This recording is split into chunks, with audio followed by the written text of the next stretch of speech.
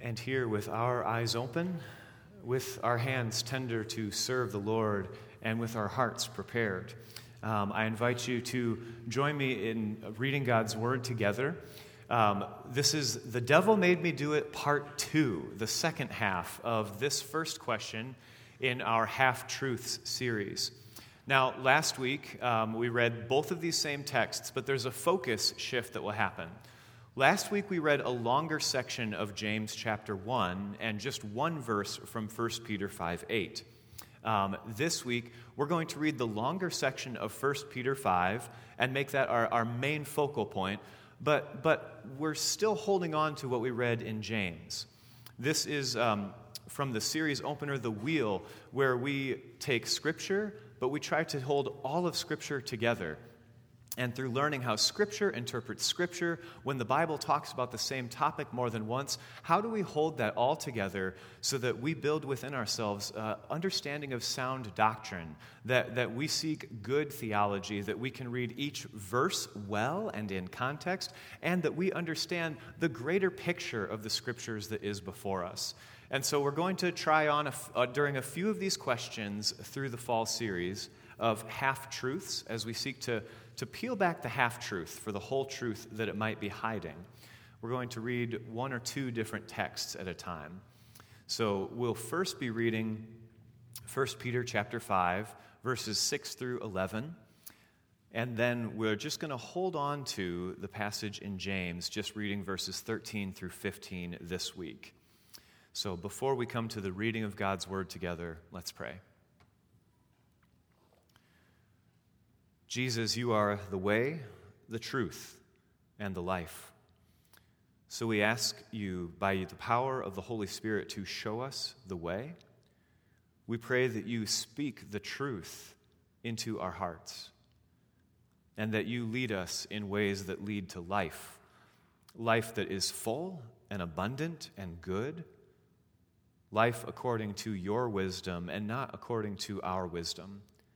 So, Lord, as we confront maybe the half-truths that hide the whole truth as a facade, Lord, help us to peel back those layers and to read your whole truths together. By the power of your Holy Spirit, speak into our hearts, O Lord. Amen. 1 Peter chapter 5, beginning at verse 6. Humble yourselves, therefore, under God's mighty hand, that he may lift you up in due time. Cast all your anxiety on him, because he cares for you. Be alert and of sober mind, or self-controlled, depending on your translation. Just hold on to that for now. Be alert and of sober mind. Your enemy, the devil, prowls around like a roaring lion, seeking someone to devour.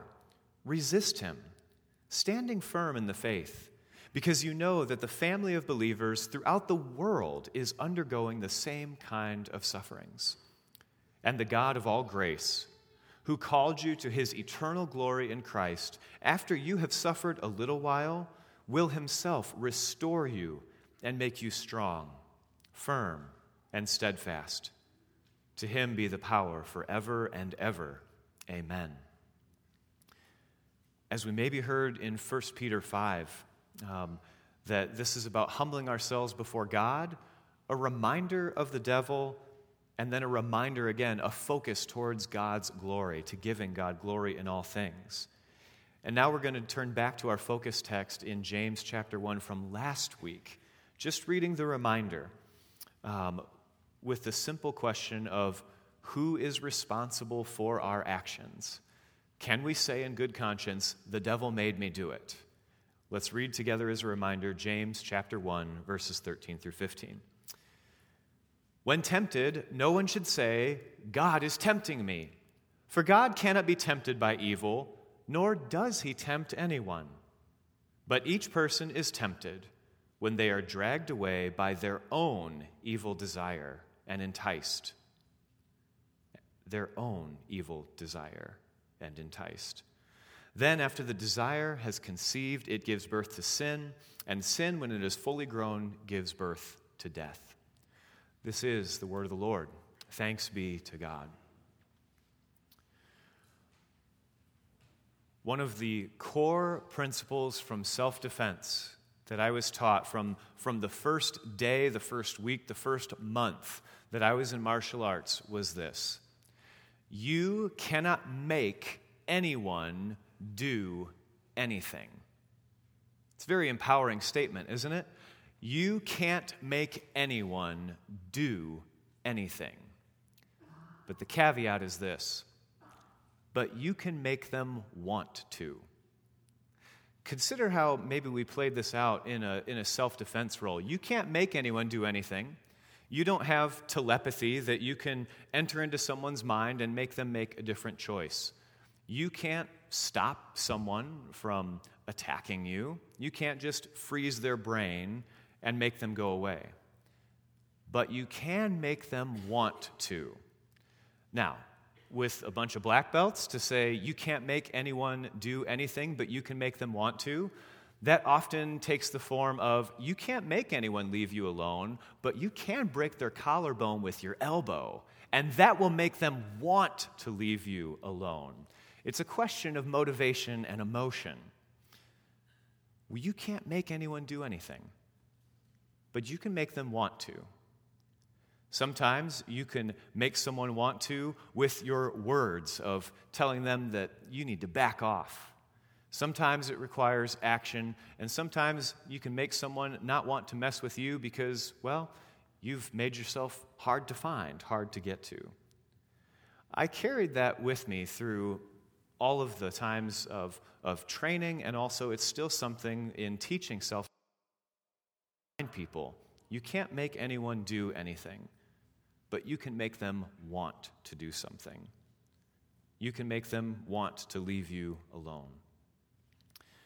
I use that phrase today as we go to week 2 of The Devil Made Me Do It, because what we're trying to hold in tension is that we do not overestimate or give too much credit to the devil, that we paint ourselves as the helpless victims of an all-powerful devil and forget that, no, we belong to Jesus Christ, the one who is victorious over sin and death and the grave, and it is God who is sovereign.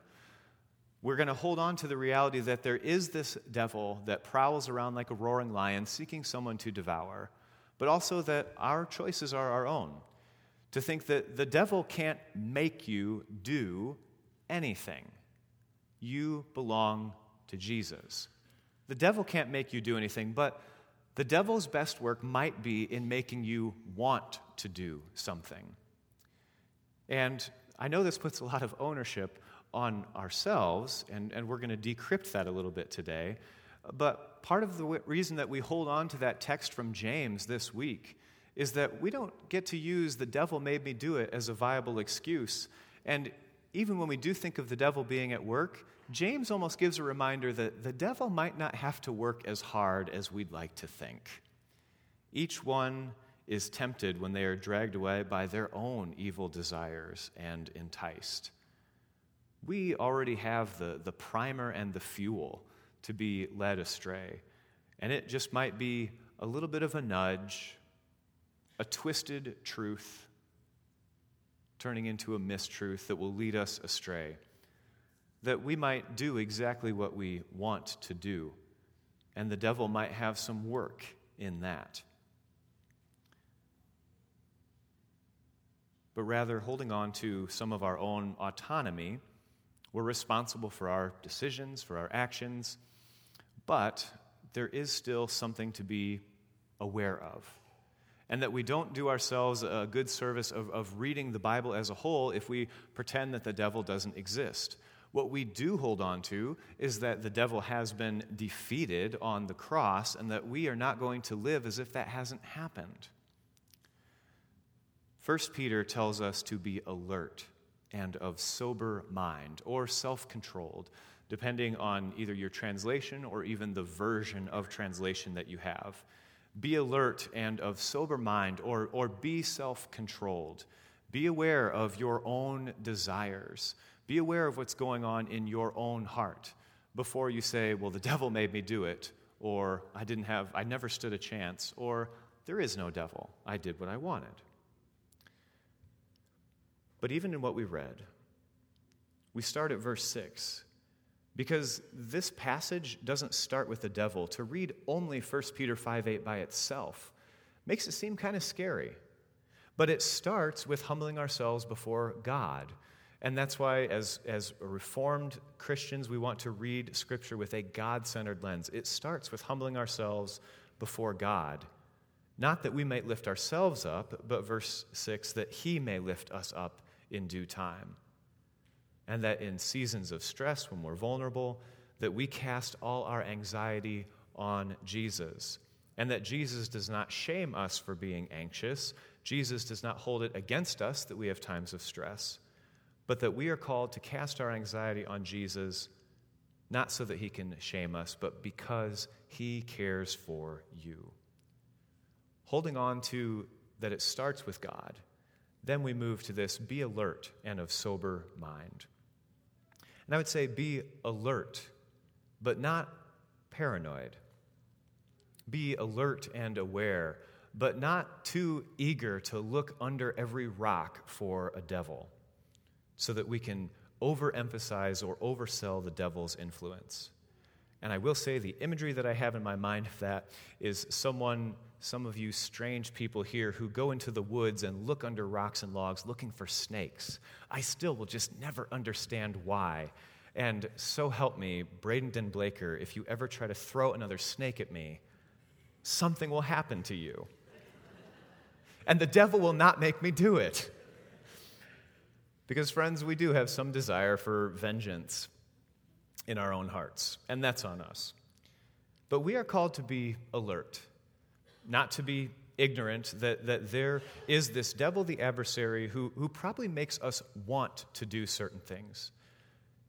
Do you ever have those moments where you've acted out of character, where you have either lashed out at someone or responded or reacted in a way you didn't want to? You kind of met your breaking point.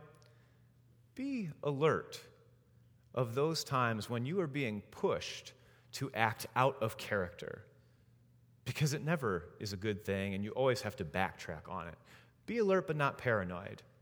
Consider what paranoia looks like in an easy to look at historical context: the Salem witch trials. This was an instance where everyone was saying, the devil did this, the devil did that. And it was just, some of these were random things. If you've ever done a reading of the Salem witch trials, there was things like a wagon wheel broke in front of the church, and there was a woman across the road who watched it happen. And they thought for sure the devil worked through her, that she broke the wagon wheel. That's just weird superstition. Someone was sewing a sleeve into a shirt and it wasn't fitting correctly, and they heard someone laugh and assumed that the devil was up to the work of that. This is where being alert takes on being paranoid, and then our superstition takes over.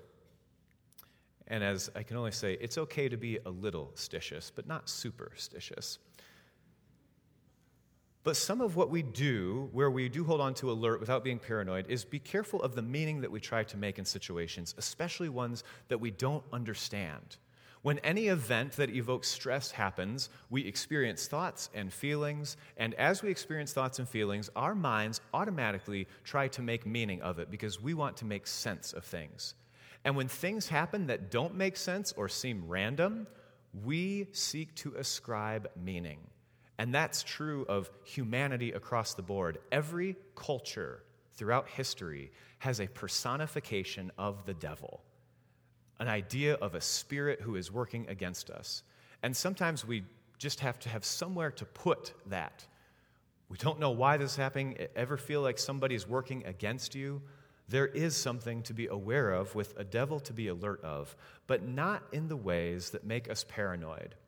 I do believe that the devil was at work in Salem, but not in the wagon wheels breaking or the sleeves not fitting or in any of the other weird stuff that people made meaning of.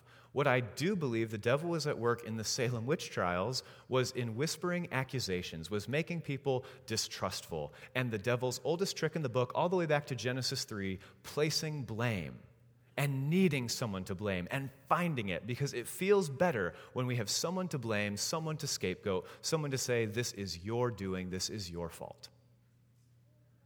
A community then feeds off of all of that stress and paranoia, and becomes not a community, but a whole bunch of people that are watching their backs. That is fine work of the devil, not in the things that happened, but in the ways that the people reacted. Breaking down trust, sowing seeds of fear and discord, sowing division and factions. Those words are listed in Galatians as the sinful desires before we get to the fruit of the Spirit. So, don't be paranoid, but be alert. Be mindful, and using James maybe as a template of that, being mindful of what's already in our hearts when things happen, how quick we are to look for someone to blame. But also to be of sober mind with this, or self-controlled. And I would say, just as if we say be alert but not paranoid, be sober-minded and self-controlled, but don't be nonchalant. Don't take a passive view of what might be happening around you.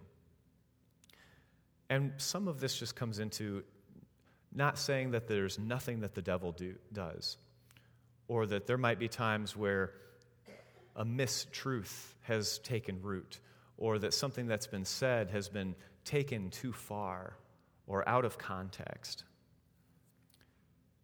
But to not turn that into, well, the devil doesn't do anything anymore, or to ascribe the devil only works in this way or that way. Now, we're going to get a little bit more into ascribing meaning when we get to Everything Happens for a Reason, Part 1 and Part 2. But the reason that there should be some caution on what meaning we make and on how we balance being alert and self-controlled. The self-control is on us. It's not devil-controlled, it's self-controlled, is because the meaning that we make can often be flawed. Put differently, a quote that you'll see every now and then, not from the Bible, but just a humorous anecdote in our culture, is knowing that something is going to hurt and doing it anyway is the definition of courage. Knowing that something is going to hurt and doing it anyway is the definition of courage. It is also the definition of stupidity, and that's why life is hard.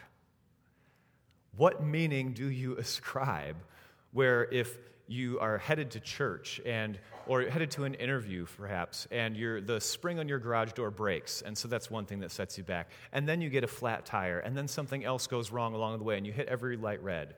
Is it the devil trying to stop you from getting somewhere, or is it God trying to get your attention? Friends, if we read Scripture in its whole, one thing that we're cautioned of is we do not always accurately make meaning of the events around us. Looking no further than the disciples asking Jesus, "Lord, who sinned that this man was born blind?" And Jesus said, "Neither. You're trying to ascribe the wrong meaning." To know how the devil does work is part of how we read Scripture well. And the best case example is the temptation of Jesus, where we see that the devil tempts with Scripture. To know that the devil might be afraid of Scripture, but also knows it really well and kind of likes it for the ways that it can be twisted and misused, where a whole truth that is the gospel that Jesus is trying to speak to us might get turned into a half-truth, so that we can walk away with something not helpful, so that maybe we can sow seeds of division and accusation and blame instead of compassion, kindness, humility, self-control, and gentleness. The devil tempts with Scripture, likes to twist things from a truth to a half-truth. And of course, Jesus is the model of knowing Scripture better, to not settle for a half-truth, or to let the Bible be used in an unhelpful or harmful way. And it ends with basically the devil being told to take a hike. And he does take a hike, but waits for another opportune moment. I think that's some of what we need to be most cautious of, is that the devil will wait for opportune moments to lead us astray, to act out of character, but that should not make us think that the devil is somehow more in charge than God. The reason we have the baptismal font up here today is to remember one of the words that we use, one of the lines from the liturgy that we use every single time we have a baptism. And it's one of the questions that we share together. And the question at the baptismal font is, do you renounce sin and the power of evil in your life and in the world? And what is our response? We do. We renounce sin and the power of evil in our life and in the world. That is our moment where in our own lives we're reminded, and at the baptism of a little one, we say, devil, you have no power here. Your power and evil and influence are not what has dominion and sovereignty over this child or over me. We renounce that. And renounce is kind of an old school word, but some of those old school words just deliver in a way that we hold on to the truth of renouncing, of casting out, of saying, nope, no room for evil, sin, or those powers in our lives or in the world. But the lies might remain. The desire to make us act out of character, the twisting of truths, the making us want to do something will remain. My parents have good friends who started attending their church, and they said, our whole week will go fine, and then something always goes wrong on Sunday morning. And so they stopped going, because once they stopped going, the weird things stopped happening. I'm cautious of some of the meaning that I'm cautious of some of the meaning making that can happen there. Thank you for your sympathy. It's been a long week. But that might be a moment where, did the devil crawl into someone's car and hotwire it? That makes me think more of the film classic Gremlins than how I read the devil in Scripture. But the meaning-making, the whisper in our ear, it might not be that the devil can make you not go to church, but the devil might make you want to not go to church.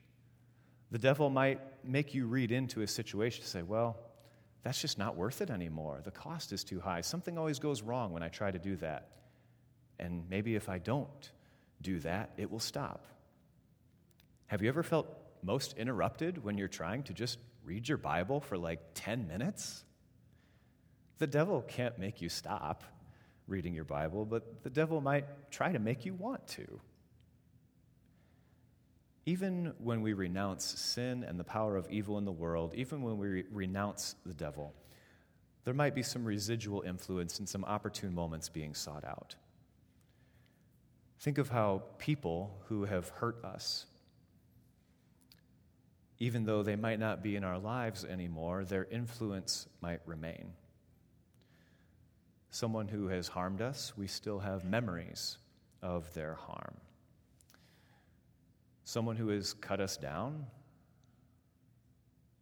we still hold on to some of that pain. Someone who has lied to us, well, they may be out of our lives, but maybe the lies still echo in our soul every now and then. That's part of why the song for the offertory today is the reminder of, you say I'm enough. The pain that we might feel, the ways in which we've been hurt, that has a residual effect on us. It might lead us to believe that we're not enough, that we're not useful, that we are not in control, that we're alone, that no one cares for us, that no one's watching out for us, that everyone's out to get us, that we're just worthless, that we're stupid. All of those lies can be whispered back at us. But that's not the whole truth of who we are in God's eyes. It's a lie or a half-truth thrown at us. But friends, even when someone is gone, even if we renounce sin and the power of evil in our life and in the world, there's residual effect. But I want to remind us today with some good news that that is a two-way street. That when people we love are no longer with us, that their residual effect also still remains. That someone who spoke truth and wisdom into your life, what they said to you should still also be carried in your heart. So then, going back to James, holding in tension 1 Peter 5, what is it that's in your desires? What is it that's maybe your easiest way of being tempted? And what is it that we need to focus on instead? Scripture doesn't spend a lot of time on the devil. There's reminders, but it's always sandwiched between reminders that God is the one who we are seeking and putting our focus on. Even in James, where James does mention the devil, it's James 4:7, and we often see even on bumper stickers or magnets or other,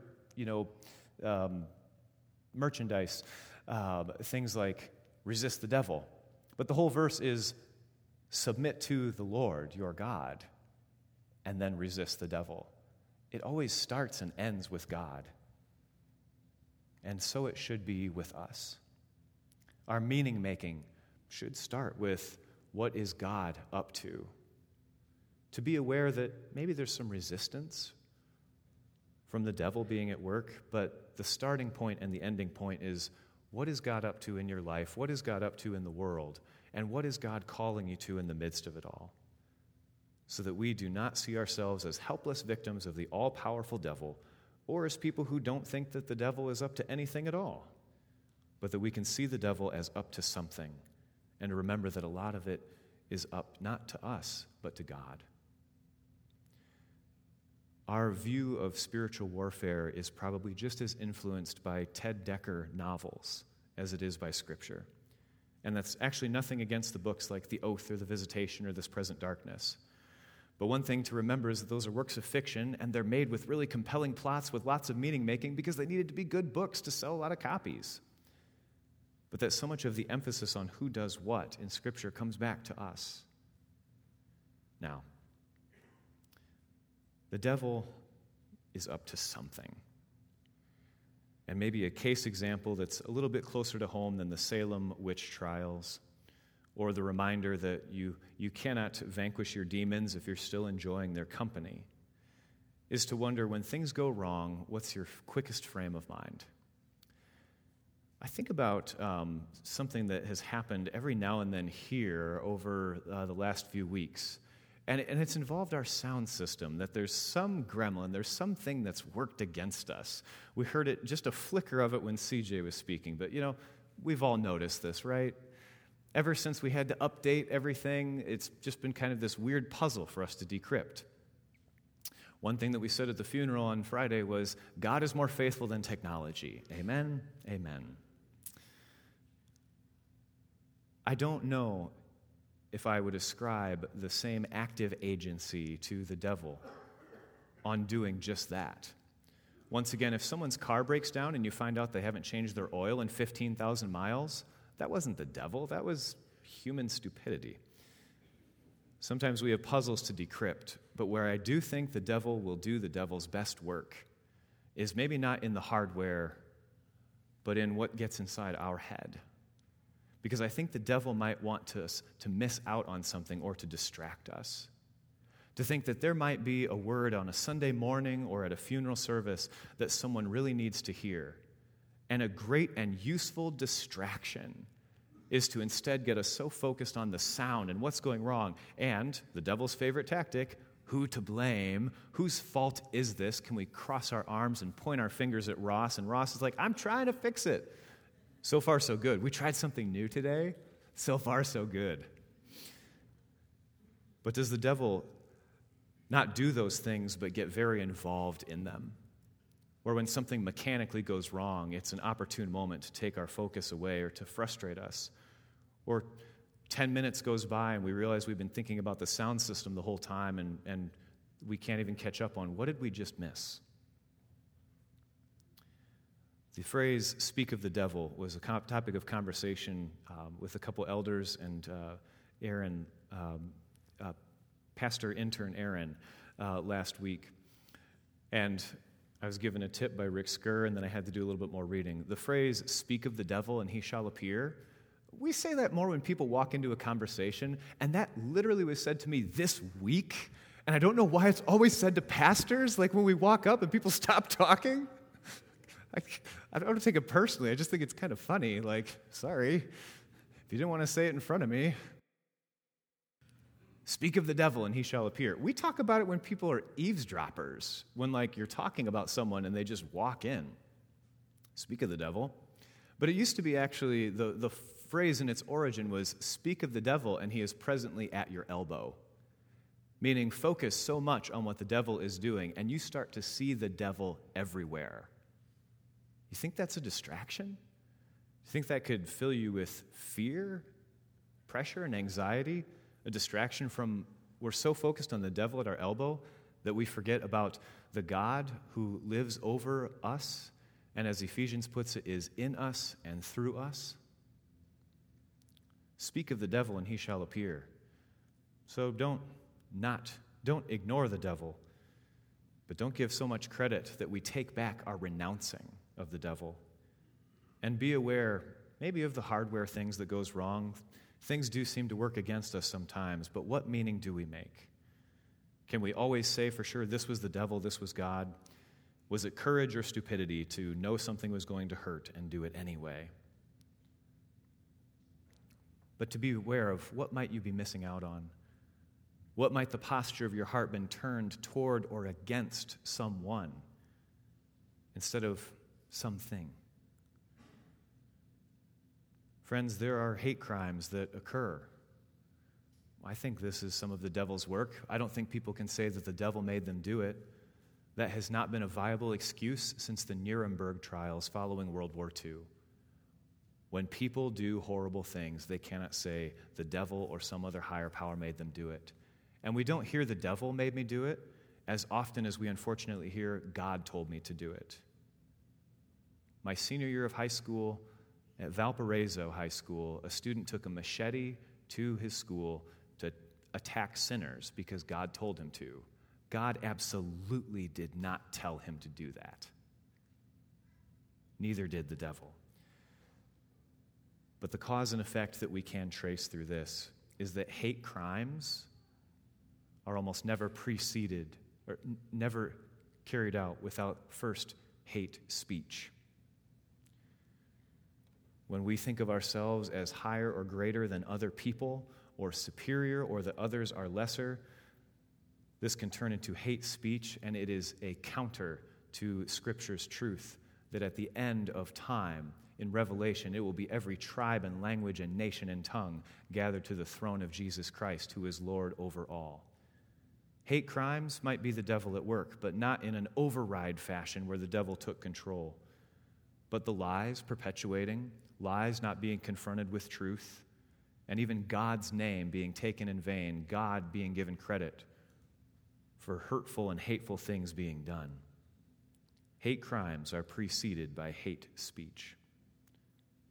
The devil, our enemy, exploits vulnerability, exploits ignorance, exploits desperation to make us believe something that doesn't match up with the whole wheel of reading Scripture, with good theology, with sound doctrine.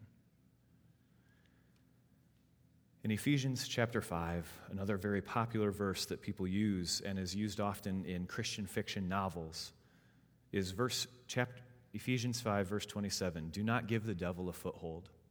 The way this is often conveyed is the devil gets a foothold and builds a stronghold and territory in a certain place.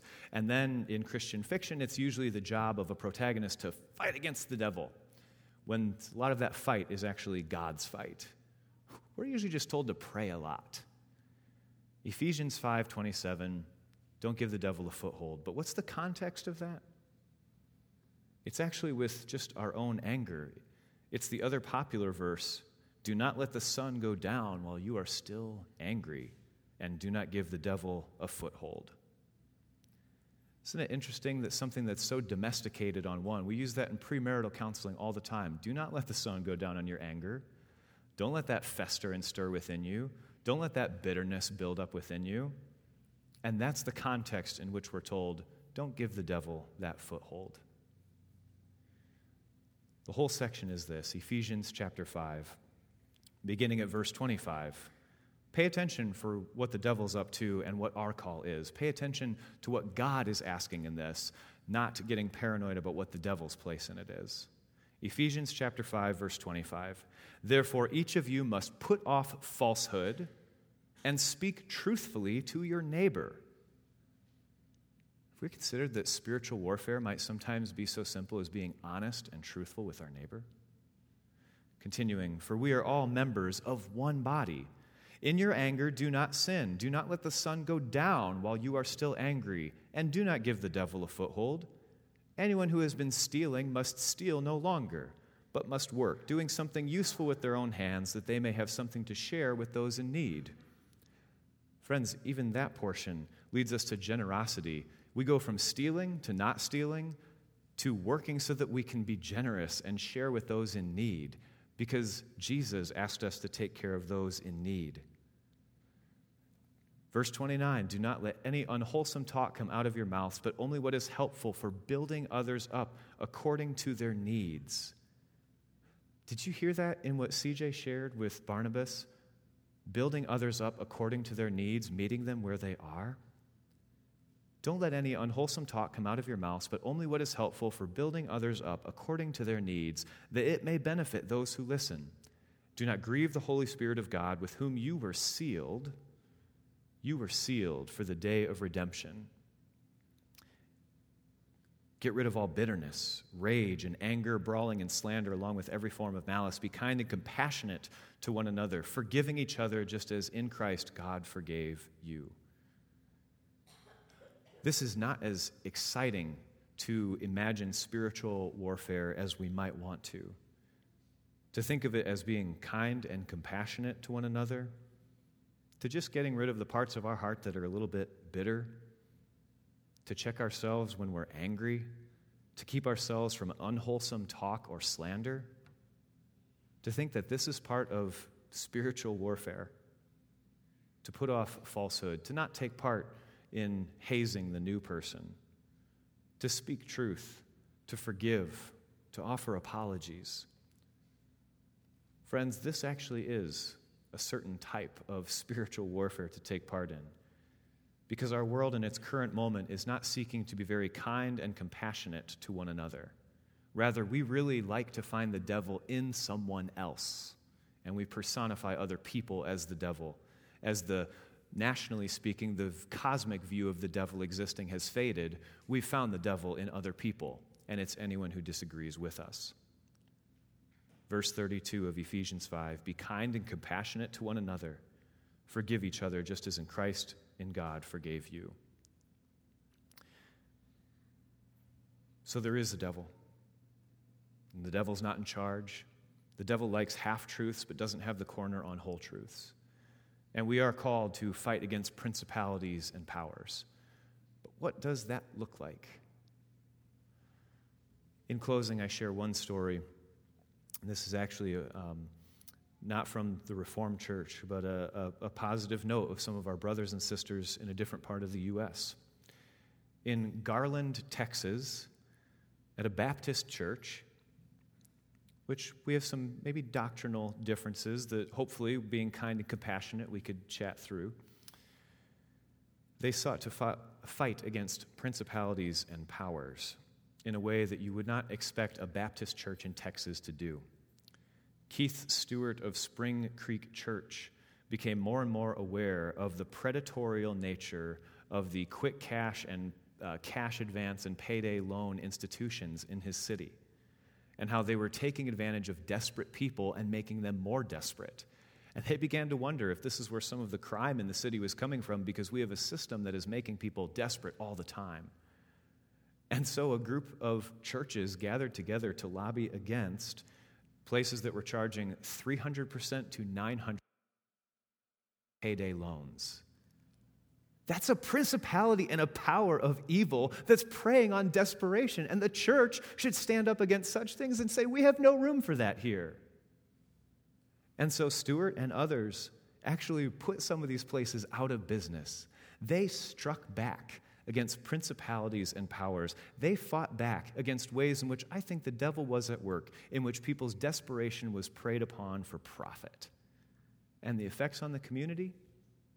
More sustainable ways of addressing poverty.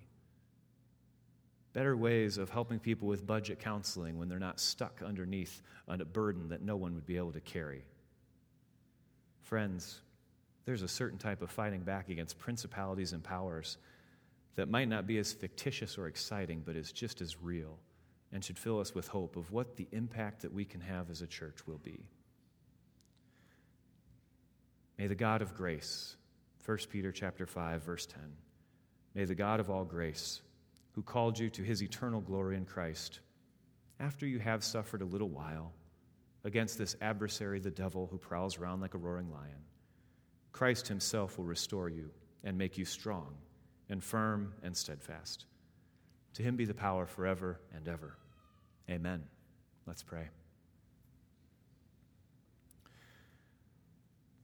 God, we focus on you